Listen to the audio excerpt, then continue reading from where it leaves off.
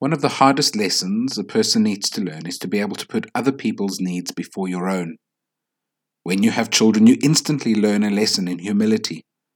Everything you do needs to be for this new little life that you are entrusted with. Parents need to be humble and selfless. Having children leads to major unexpected personal growth.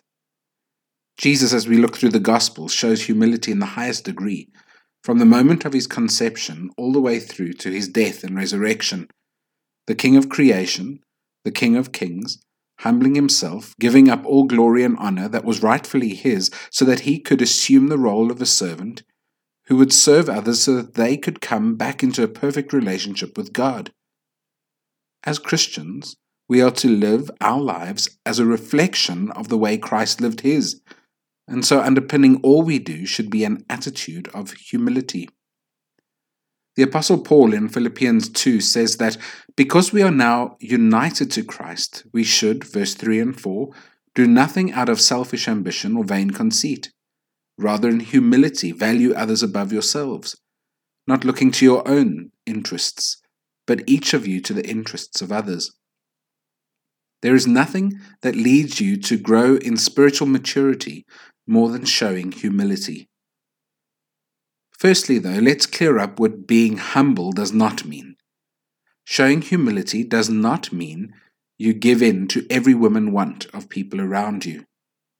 Showing humility does not mean you need to be weak or give up on a dream you are working towards.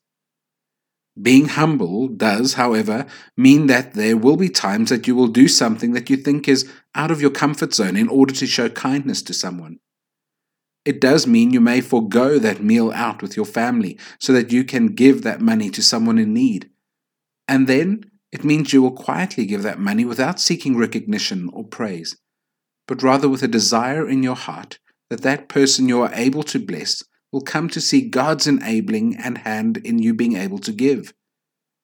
At theological college, one way we so often saw humility in practice was when students who could easily have gotten distinctions were willing to settle for less and rather take time out of studies to draw alongside a fellow student who was battling or whose home language was not English, to help them understand the work so that they could pass.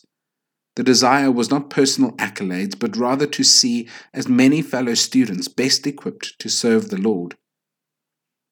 It is when we humble ourselves that growth takes place, because we need to place more reliance on God to provide, more reliance on God to give us motivation and strength to endure. There are times when showing humility will be difficult because we naturally as humans crave success and recognition. But humility says, I'm willing to put myself aside in this situation so that others may have the opportunity to see Jesus. Do you struggle in humility? Would you today commit to finding ways to look out for the interests of others and not just your own direct family? Pray that God would give you the opportunity to serve someone you normally would not think to serve, and through that allow the Holy Spirit to grow you more and more in Christ likeness. Let us pray. Lord, it's so easy to look and run after my own desires and ambitions. I often don't even think of the impact my choices have on others.